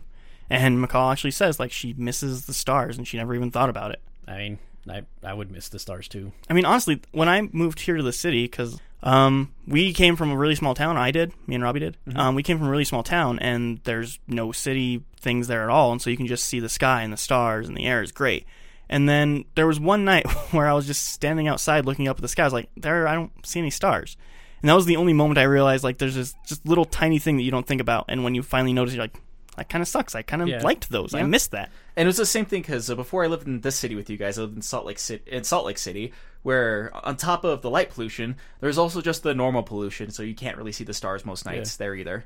And then my thing, I haven't moved anywhere, but like my thing is, whenever I go to a different state, I always try to look for the mountains. And a lot of them, there just aren't mountains, and that's just one of those things that I'm like, huh. Little things that you like about where you're at that you don't think about until it's gone. So cut to a scene of the trio escaping from prison. It's Zia, McCall, and Eugene. And you're like, why are they in this prison? Yeah, Eugene cuts the snips the barbed wire. He doesn't even like cut he a just piece like out. he just cuts it in half in a spot where it doesn't really matter and starts climbing the fence. Yep. Eugene and McCall are escaping, and Zia gets seen by the spotlight, so he's panicking and trying to run around. And he can't get up. He can't get up because he slightly poked himself with the barbed wire, and he's like, "Well, So I he guess gave I'm up. done." Yeah. And then he looks above him, and it's Neller, and he's like, "Come on, float with me." He's like, "What do you mean float with me?" He's like, "Just do it. Just float up and escape." And he flies away. Yeah. And then Zia looks around, and he sees his parents there, and he's like, "What are you doing here? We haven't talked to you in forever. Why haven't you gotten a hold of us?" Why haven't you called? Why haven't you called? And then he looks down, and it's obviously the family dog, Dalmatian, down there. And then he wakes up from his nightmare. Yeah. And he's on this bunk bed, and you hear in the background Nanook's throat singing. Yeah, with Eugene playing the saw. Yeah, it sounds really, really nice. And then above him, you see that it's a bunk bed, and McCall looks down. She's like, we're going to have to leave at some point. I have to go and find the people in charge. You have to go find your princess. We can't just sit here and wait for Eugene. And Zia's like, yeah, you're right. We can't just sit here and wait for it. So he's about to go back to bed, and then you hear screaming from outside the camp, and a guy runs in. He's like, I found him! I found your dog! Neller. He's like, what? I found your dog. He's at a camp. There's this whole other place, and he's called the King, and he has your dog, and he's keeping him there, and he has this big planned miracle. He's like, what do you mean miracle? He's like, miracle like us? He's like, no, big planned miracle. He has this whole thing that he's going to do. And he has your dog, and he's not letting him go. We have to go get him. Which nice little touch there. His name's Jan. That explains his character. Yeah. Does his character always yawning? No, his character's always tired. or Y-A-N. Oh, I just didn't even catch on to that at all. So they're doing that, and he's like, "Yep, they got the dog. They're giving it a T-bone," and he's like, "Their brain." And Neller's like, "They brainwashed him." That's really good, actually. Yeah. What I thought was fun about like the end of that scene too, he asked him about that T-bone steak, and he's just like, "What kind of Mark? What kind of T-bone steak is this? 16-ounce, thick cut. Fuck." Yeah. Then we get a zoom in on Nook here at a certain point, and we learn this is a part I'm kind of confused about this. We learned that she froze to death, but Yeah. It doesn't look like a suicide at all. It didn't. She so was I feel like, drinking. yeah, she was drinking, and she was out in a nightgown, and she went outside, and it does say later that like she grew up in the Arctic of some kind. But hers also seemed like an accident. Hers seemed more like Unless got she really was drunk. Yeah. just sad, depressed, drunk, and went outside knowing she would freeze to death. Maybe. But yeah, I mean, it could have been an accident too. It doesn't really say. It just shows that like she died. The rules aren't established really. Yeah, Great. yeah, they aren't. That's But true. she had like 2 or 3 bottles around her, and it was her And dead like out in the snow. A Nightgown? What's a nightgown? nightgown? Nightgown, sure. Something. Totally what it's called. And so Neller makes a plan to go get his dog back, and McCall asks if Zia and her can tag along. And he says, yeah, sure, why not? More company better. Cut to the next day, and it's them walking, and Jan is showing them around. He's like, how'd you find this place before? He's like, I just went this way. He's like, but it's not that far away, and we've already been out here for 6 hours, so I don't know. Yeah. And Well, it's they because get he said lost. it's roughly about a 6-hour walk. Yeah, because he said he he also said he got lost. Right. But found it. And then found it eventually. And then it's that night, and they're camping, and he's like, I can't believe we're lost. He's like, well, actually... Neller's like, actually, Jan, you got lost last time, didn't you? So this is actually a good sign. We're on the right track. Yeah, that makes all the sense in the world. That's also something I probably would say. And it shows that Zia and McCall are out there getting firewood for the fire, and they're talking, and then McCall's like, wait, do you hear that? He's like, yeah, I hear it. And he's like, no, shut up, do you hear that? And it's the sound of waves in the background, just the whoosh, whoosh. And so they follow that sound, and they find a beach. And they're like on this cliffside, and they're like, okay, we have to go down there, we have to. And so McCall and Zia make their way down to the beach. On the beach, Zia says he actually does in fact miss something. His old self. He misses being happy, and being there with McCall reminds him kind of what being happy could be like, and that he misses being happy. And it's weird that being here in this place could ever bring that feeling back to him again. McCall says in her old life, he must be doing pretty good because everyone she knew was either dead or half dead anyway. And so, in her book, he's kind of doing fine. Just kind of brings everything into perspective for both of them. Yeah, and Zia kisses her. Yeah. And they kiss, and then they wake up in the they morning go, cuddling. Yeah, and they go to bed. This is when they have sexy. This is when they go to They bed. make sex. They have some They make bed up time. the sexy time. They do some sleeping. That didn't even occur to you? No. You just thought they kissed and went to sleep? Yeah. Oh, man. Do you never kiss Liz and go to bed? I mean, yeah, but... Yeah. Why is that weird? I mean, There are certain things that they imply in movies. That was one of those implied scenes. Especially with how they wake up. Because You're going to have to get used to some implied sex here. Yeah. This is a whole month of implied sex. Well, then I can just keep saying they go to bed. It's like a 9-year-old's, like, super innocent mindset. But I actually had that conversation with my sister, like, as adults, like, thinking, like, oh, yeah, I remember seeing sex scenes in movies and, like, not understanding what was going on. I thought that they were just kind of, like, kissing in bed and then they wake up the next day. Yeah, that's just me constantly. That's so good. So it cuts to the next day with Zia and McCall on the beach, clearly having sex that night, cuddling. And you hear Neller in the background yelling. He's like, what are you guys doing down here? What are you doing? And they get up and they realize that the beach that they're on is covered in condoms and needles and all kinds of gross stuff that you don't want to sleep and just on. a bunch of graffiti on the walls. And, like, it's a super bad looking place. Yes, and Neller's like, It looks like a beach.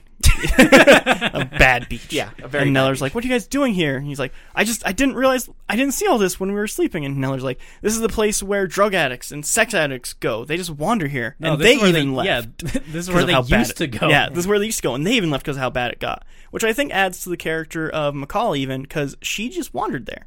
And, like, she was a drug addict. Yeah. So, I don't know. That's kind of a weird, nice touch. Well, we don't know what if she only did one drug, and that just... Just the one time.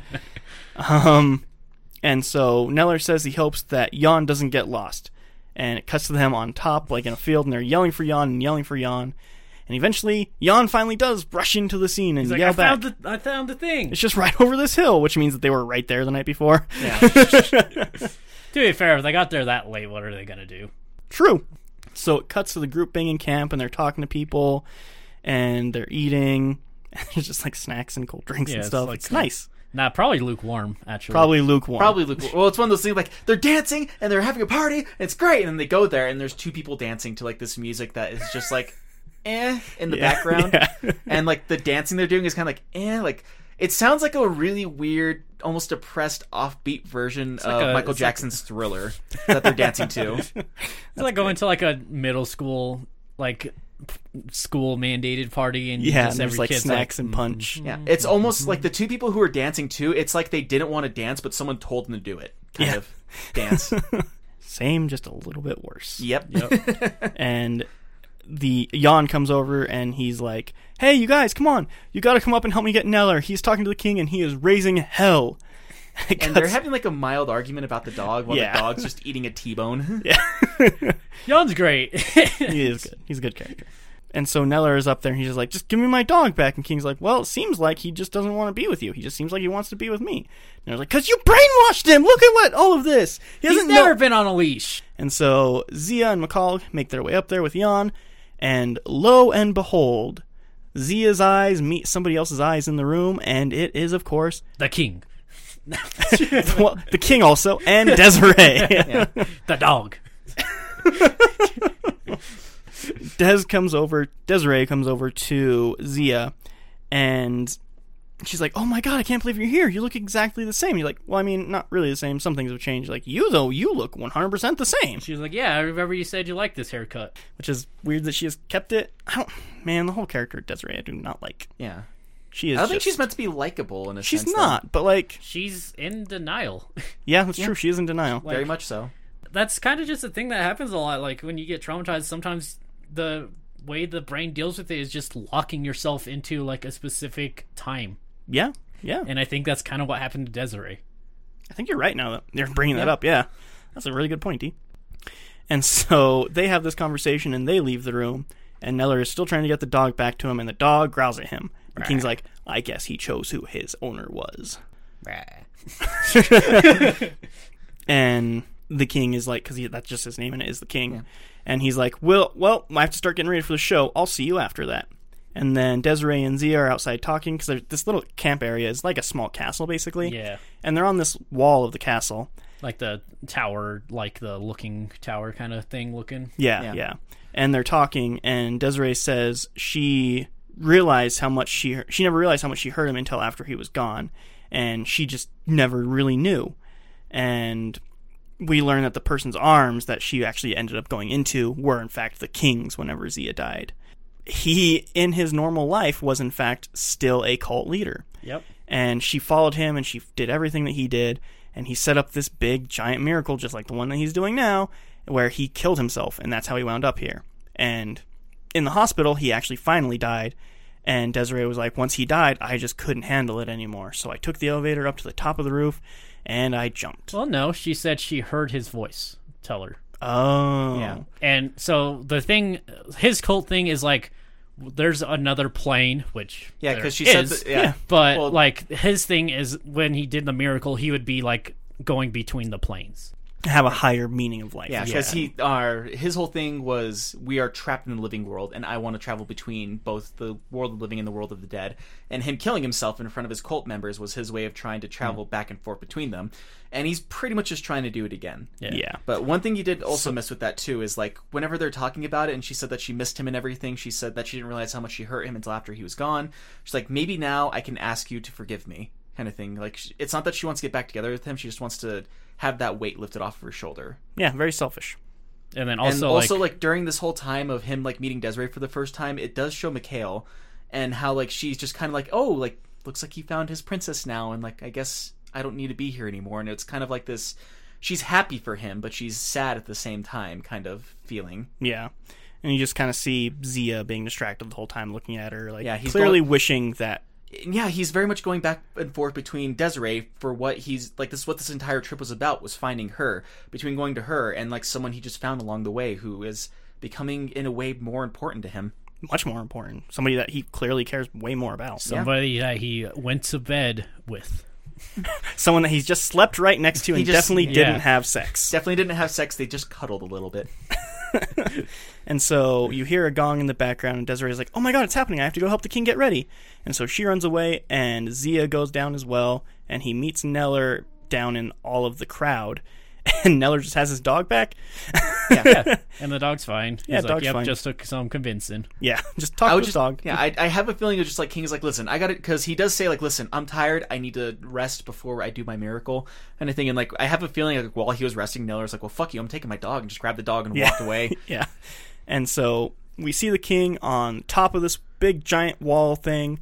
Neller's like, you don't think that he's gonna do this, do you? And Zia's like, no, of course not. I mean, you remember how much it hurt, right? Or reverse that, though. Yeah. Well, just like, no one would be dumb enough to do it twice. And he has a dagger to his chest, and he's making the speech, and then he does it. Yeah. And while this is happening, Neller, like, picks up this walkie-talkie out of his jacket, and he's like, oh, hey, everybody, come here. Come on, hurry up and get in here. Something bad is happening. That walkie-talkie comes out of nowhere. Yeah. Because in his shirt, he's wearing like a jacket. He's like, that's actually, and like, that's why he needed the dog. The dog was carrying the walkie-talkie the whole time. Oh my god! Ah! It all makes sense. But no, like, that whole scene, because like, he builds up this whole scene of how something great is going to happen and a miracle is going to happen, and then he kills himself, and then it's just quiet. And nothing happens. He just like lays down. He just like lays down dead, and like, oh shit, what's supposed to happen now? Yeah, and Desiree pulls the knife out of his chest. Yeah, and she's like, oh well. First, Zia's like looks at that, and then looks back, and then Neller's just gone. Yeah, Neller's just completely disappeared, and now there are people parachuting down, and they're in white suits, and Desiree's like, it's him, it's happening. But it's not, because there's a bunch of them, and then a bunch of white vans, and then a bunch of people in white suits all around telling everybody that they need to leave. And it turns out, hey, people in charge are here. Which, it seems, Neller was a part of the people in charge. What? And yeah, because it's one of those things, it doesn't really say he was one of the people in charge, but if you notice in that scene, he's one of the people in the white that's the people in charge, and he's like pushing people out of the way, and like, all right, nothing to see here, everybody get out of here, this wasn't supposed to happen, you weren't supposed to see this, everybody get out, this is an illegal activity, like, we're in charge, we say what does and doesn't happen. Yeah. I hazard a guess, because he kind of, white is a big part of his, like, clothing. Yeah, he does have, even his dog. He does have all that clothing. He does wear, I want to say like tan pants, but it's all bright colored compared to everybody else who wears kind of dark and washed out colors. So they're like going and dispersing everyone, and then Z is kind of like looking everywhere because he can't find Mikhail. He can't find her, and then he sees like she's talking to one of the people, and then gets in the van. Yeah, they take her, and she's like, hey, Zia, it's fine. I'll be back in 5 minutes, I swear. So Zia sits down. It cuts to later that night, and Zia's still just waiting there, and everyone's gone, and she did not come back. Mm-hmm. And you see a car coming up, and he's like, oh, hey, maybe that's her. And it's not. It's just Eugene and Nanook getting out of the car. He's like, hey, you guys, why are you here? He's like, well, we heard you needed a ride. He's like, what do you mean? Well, Neller told us kind of everything that happened here, and, I mean, she's not coming back, man, so...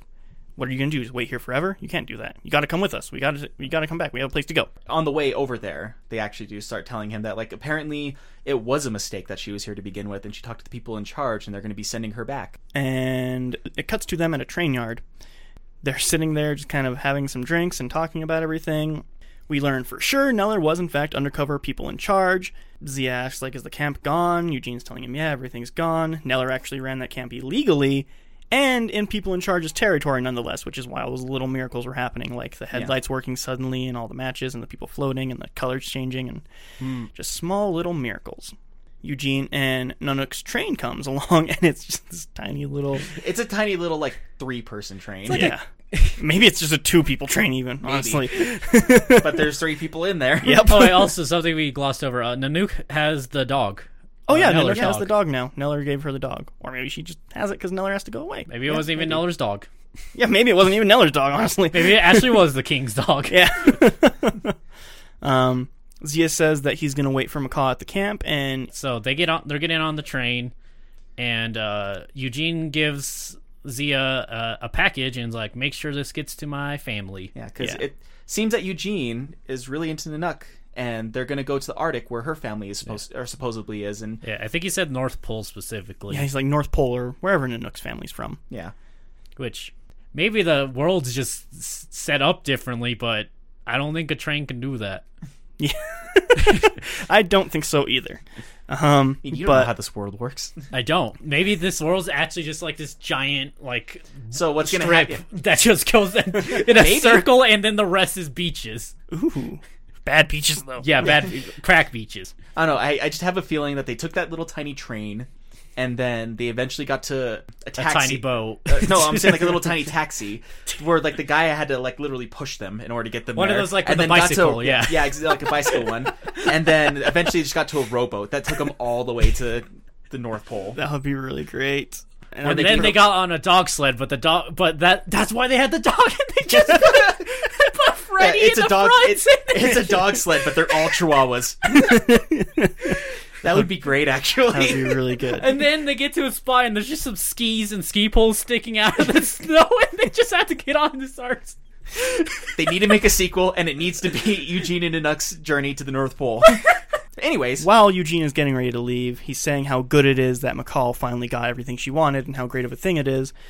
And how it's great that Eugene got everything that he wanted, too. Yeah, and all the while, Zia's like, yeah, everybody got everything they wanted except for me. And he's very clearly heartbroken, Yeah, and Eugene ends up giving him the keys to his car, and he hugs him, and they both finally part ways. It's kind of this whole big scene of just like, well, I'm happy for everyone else, but what the fuck do I do now? Yeah, he has Yeah. nothing left now. Yeah. So what he goes and lights a cigarette with the match and throws the match, and it flies up too. Yeah, and he says he finally understands what Neller meant, that the miracles happen when nothing really matters. Yeah.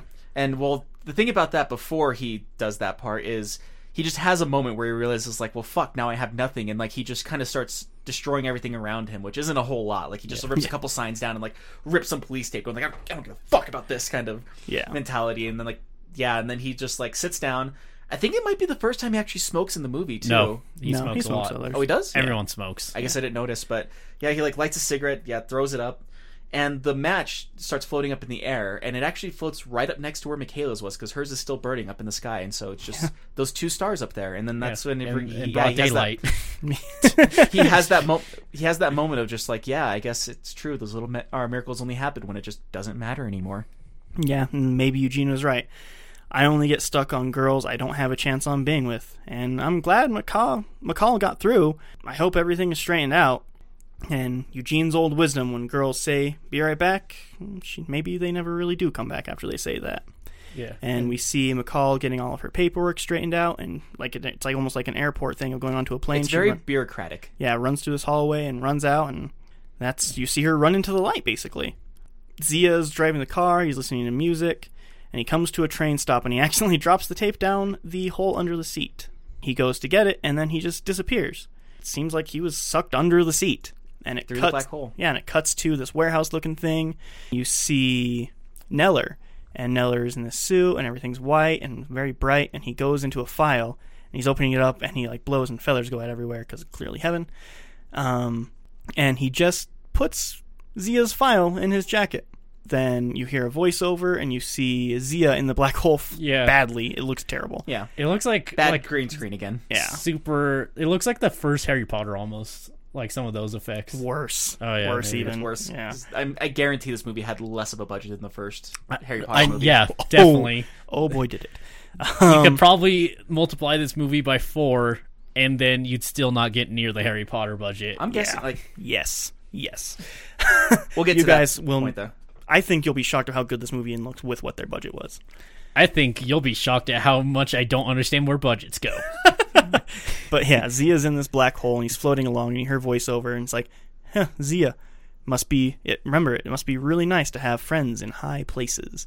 And he floats to, and I didn't hear that at all. What? Yeah, it's Neller it's Neller saying that in the voiceover. Huh. Maybe I was too distracted by the visuals. Maybe. And Zia wakes up in the hospital, and he looks over, and there's bandages on his wrists. And he sees his parents in the hallway, and they're crying, and they're talking to the doctor. And then we get a shot of the whole room, and you see a girl across the room, and she turns her head over, and lo and behold, it's McCall. And you see McCall and Zia, and they look each other, and they lock eyes, and finally, they both smile the biggest smile. Which, honestly, that's the only time anyone smiles in this entire movie. Probably. It's just that last shot, which that is a fun fact, actually. That's the only smile. I don't know. I think the dog cracked. But no, it was kind of like, once again, a nice little glimmer of hope in this movie that's just muck and grime and depression, and it's just like this little tiny glimmer of hope at the end of it. It's nice. That's that movie. Credits roll, and we get to hear the music that we've heard through the whole thing again. And yeah, so I obviously really, really, really, really, really do love this movie. I recommend it to a bunch of people. I wish that it had more people watching it. It does have a cult following, but I wish it got bigger. I really do. Even some of the bigger cult followings are still small in comparison to larger movies. Depends who you ask what a cult following is, because I've had people who say Avatar has a cult following. No, that's... I know. No, that movie did very well. Exactly. Let's start with you, Robbie. What do you think of this movie? 1 out of 10, what would you give it? Between 1 and... I want to say a 9. I really did like this movie, but I think it's... Especially with me and Dry, we tend to like those movies that have a darker tone like this. And this movie just has a very dark, depressing tone throughout the entire thing. So much so that there are going to be people who don't like this movie because it's too dark. A good example, another movie that I showed Dry, that movie Harold and Maude. It starts off with a guy hanging himself in his living room, and his mom walking into the living room saying oh, I think you probably think you're being funny right now, don't you? And she's on the phone to someone while her son is hanging there in the living room, and her son just starts making gagging noises. It's come on, pay attention to me, kind of thing. I really like that movie. I think Dry liked that movie. I really, really do love that movie. Yeah, it's very old, from the 70s. Yeah. Turns out in that scene that the kid is just faking his own death. He's faking his own death right there. And he does that a lot. But anyways, that's the point I'm trying to make with that one is I showed that movie to my mom. My mom actually liked that movie. Showed that movie to my stepdad. Got past that scene. He's like, nope, can't watch it. Too much. Which is so weird. Yeah, but movies that deal with this kind of subject matter, it's not going to be for everybody, but I really love movies like this. I'd give it a 9 out of 10. I really liked it. What about you, E? Yeah, I'd probably give it a 9 as well. It does a lot of things I really like well. It's a weird movie that likes to be weird.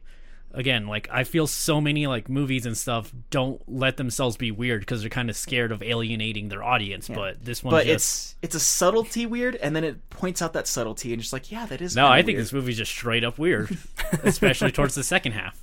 Especially with the little miracles that happen everywhere. Yeah, it lets itself be weird. It doesn't try to make it some grandiose thing. It has stuff just oh yeah, there's just a black hole under the seat. Yeah, fuck it, why not? I love it when movies just let themselves do that, and what I really love is they don't try to explain a bunch of this stuff. Even the miracles, the most explanation is oh yeah, it's kind of near the people. It's just in something charge. that happens. It's just they happen, and no one really questions it. They don't have to point out how weird and wacky it is. They're just yep, that's a thing. And just again, I just love movies like this. This is probably one of my favorite movies we've watched on this podcast so far. It's really good. It is really good. Although I think at this point, half are bad movies and half are... There are some movies that maybe we chose just because they are bad. Yeah, there definitely are. And this was definitely a good start. Yeah. And then something I'll say, maybe it's just my naivete, but I wouldn't even say this is really much of a love movie even. It feels more just...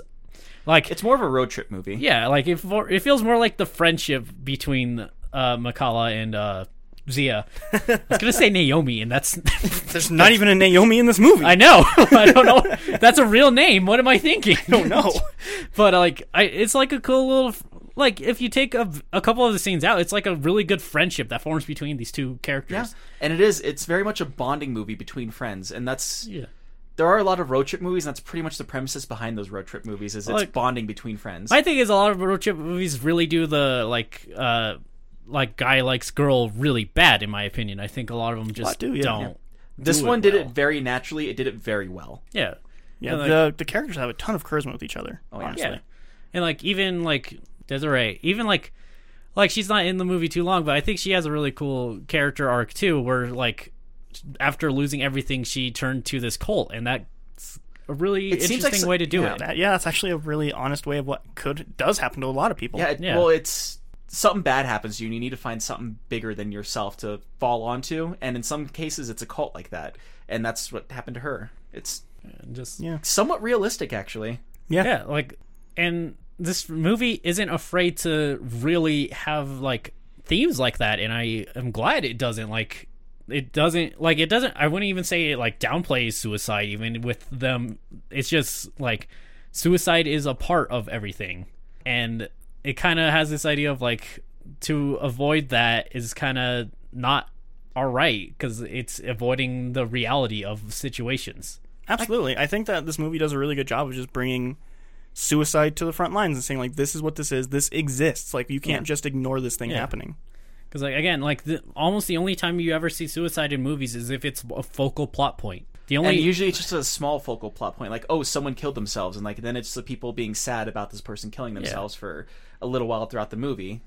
There's very little I don't like about this movie. The only parts I don't like is the rules are a bit flip-flop, and I don't know how sold I am on the ending, because, like, again, like, Zia has been there for, it sounds like, near a year or even longer. It's only been there a while. And then Makala has only been there a couple months. Mm-hmm. And then they're both in the same exact point in time at the end. I think that's a bit contrived, personally. The only thing I could think of is after a suicide attempts, if the hospital is able to save them, sometimes they're in a coma for a couple of months. That is something that does happen in real life. And it's same thing with a drug overdose. If you overdose but you didn't do enough to kill yourself, you could go into a coma because of that. So that may have been what they were going for. Or maybe it was just kind of like, it didn't matter. Like, maybe time doesn't move the same. Like, the parents being there talking to the doctor like that screams, this is recent to me. Yeah. And that's a bit of an... It is just a plot contrivance. Like, if you want to explain it in movie logic, it's that the people in charge, heaven, angels, Neller specifically, made it to where he just didn't die. Right. I guess. And also, that's a little weird. Like, there's some weird things that, like... Who's to say that time moves the same place in the Wristcutters world as it does in the real world, too? Yeah, but not even... Like, it's kind of weird that they can just decide who lives and dies. It's kind of messed up, in my opinion. Yeah, that's really... It's a little bit more of a... Well, they're the people in charge. They can say what goes. I guess, but, like, I don't know. Zia didn't do a whole lot to, like, become able to exist again, I guess. I don't know. If this was my movie, I would have just left him in the black hole, personally, to be quite honest. Yeah, but that's not the love story. Yeah. I guess maybe that's the issue. I'm not a love story person. I am a general story person. Yeah. And this does have kind of an anti-love theme you were talking about, but it does have a love story theme at the same time. Like, some of the other movies we talked about doing this month and other anti-love movies I've seen are more anti-love than this one is, but it does have that anti-love flavor to it. Yeah, we're gonna get to we're gonna get to the hard ones later this month. Don't worry. But yeah, I obviously really love this movie. I think I would agree with you guys' score and give it a 9. I highly, highly recommend this movie to anybody that loves either down and depressing stuff or love stories or anti-love stories. I think this covers dark comedies, even dark comedies, especially. This covers the spectrum. It's a great, great Valentine's movie. Sit down with your loved one. Well, it kind. I mean, you could get away with that though. Yeah, it has as long as you have similar like thoughts and. It is an emotional gut punch that kind of pays off at the end. It has like that little glimmer of hope at the end. So it's just one of those things that it throws you down in the ditch and then it brings you up just enough to show you a little bit of hope. That's something I like that I forgot. I think it does depression really well. I think it really gets into me. Not just you're sad, it's the emptiness of depression that really is everything. Like even in the afterlife, everyone's really just apathetic. Everything is empty and dusty and kind of just broken. Yeah. So yeah, let's get on to some fun facts. About probably the most depressing movie we've seen so far. Yeah. There aren't a whole lot of fun facts about this movie. I meant to listen to the commentary, but I just couldn't find the time, unfortunately. So if you buy this movie, please listen to the commentary. I'm sure there's a ton of really, really cool, interesting things. Character commentary? No, they don't. They don't have character commentary. Actually, I think this is one I would really want to listen to character commentary. Listen to Neller, just like, oh yeah, look at them in this car. Yeah, so 2 of the facts that I have here are things that we mentioned throughout it. The only real smile is when they wake up in the hospital together. Mm-hmm. And then the other one, the Gorgol Bordello being a punk band was formed in 1999, and they did the music for that song. Well, there was a fun fact you guys were saying during the movie with the cop. Nick Hoffman. There's a ton of like really big actors in this very small movie. Yeah. Like they clearly did not take a paycheck by being in this movie, which you'll know because the budget of this movie is an estimated $1 million. That's actually more than I thought it would. I was going to guess like maybe 200,000. It premiered opening weekend in 3 theaters. This is what...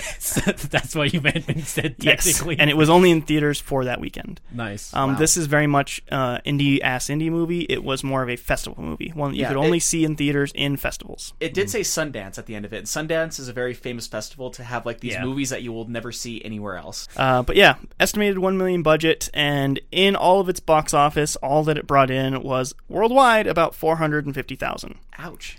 Which obviously was not considered a very big monetary success. But also, it wasn't really trying to be. It was trying to just be a movie. I'm guessing they wish they could have gotten a larger distribution, but that takes getting attention of a bunch of companies. Yeah.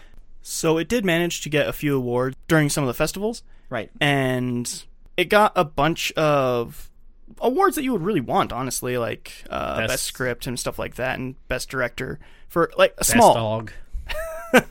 No, unfortunately, the goodest boy.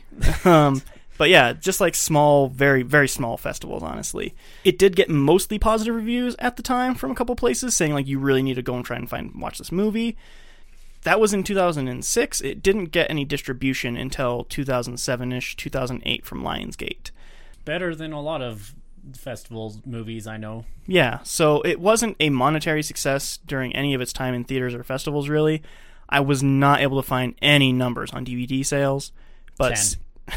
I'm hoping more than All that. Jiraiya. Hoping. I mean, I bought a copy. Like, I saw this copy because, like I said, I was listening to another podcast. They talked about this movie very briefly, and they just kind of said the same thing we said of it's really good.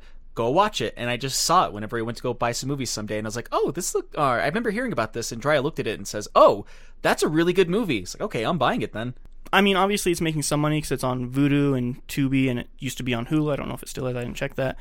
And you can rent it and stuff like that. So it's getting some sort of money now. I don't know what the DVD sales were, though. I assume it's at least hit that making its money back mark. I hope. Well, the whole idea of like, because if you notice, there's like a lot of movies that flopped really hard going on streaming services now because it's kind of like their last way of trying to make money off of it. 100%, yeah.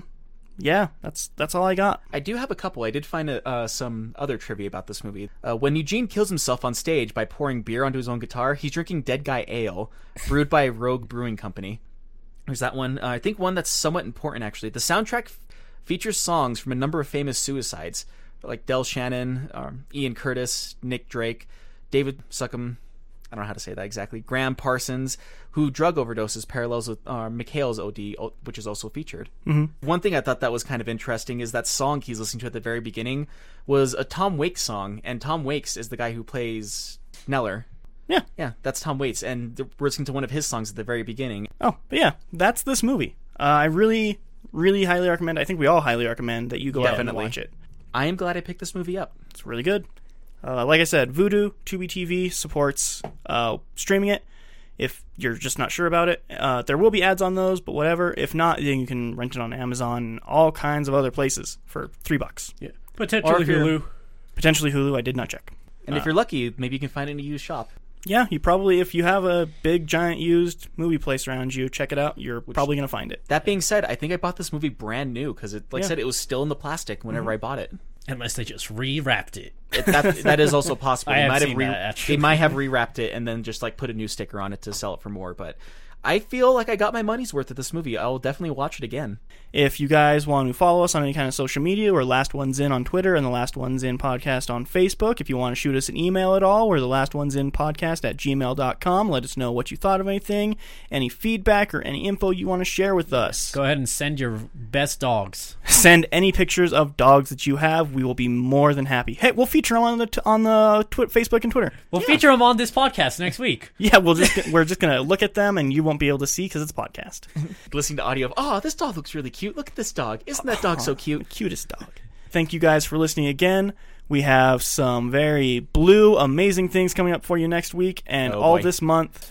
I am very excited. I don't think any of us are going to have very high energy on the next episode. Probably, I think I know what movie you're talking about. Yeah. Oh, it's God. It's going to be interesting. It's going to be very interesting. It's Avatar 2, isn't it? Oh, how did you guess? You said blue. Dabu die. All right. Talk at you guys next week. Bye. Later, guys. See ya.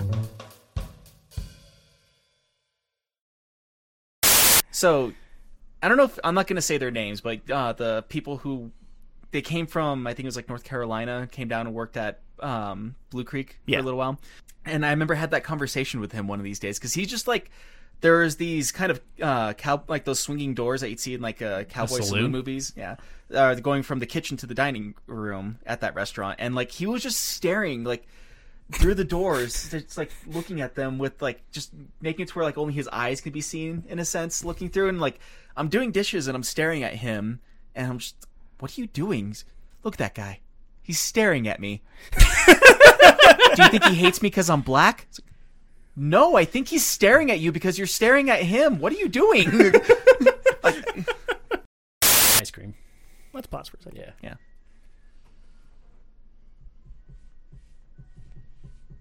How pissed would we be if you listen back to this and you can't hear it at all? It's maybe the case. Yeah. But better safe than sorry. Yep. May as well open this and get some air in real quick. Yeah. Actually, something I was sad about. Apparently, they used to like have Mario popsicles.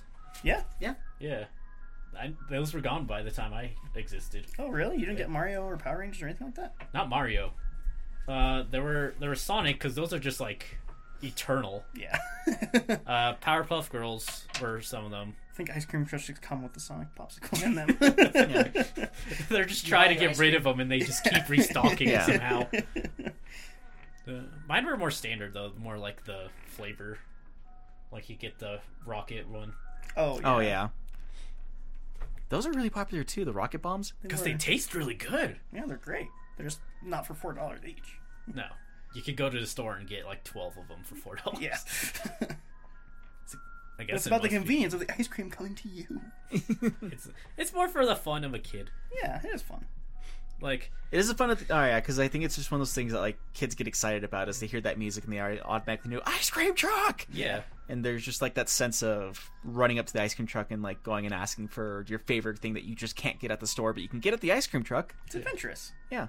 Man, there's a good horror story I know about Ice Cream Truck. Ooh. There actually are horror movies based around ice cream No, trucks. not even a horror movie. It was like it was a manga by the guy I always talk about, Junji Ito. Of course. It's really good. Do they turn into ice cream? Well. I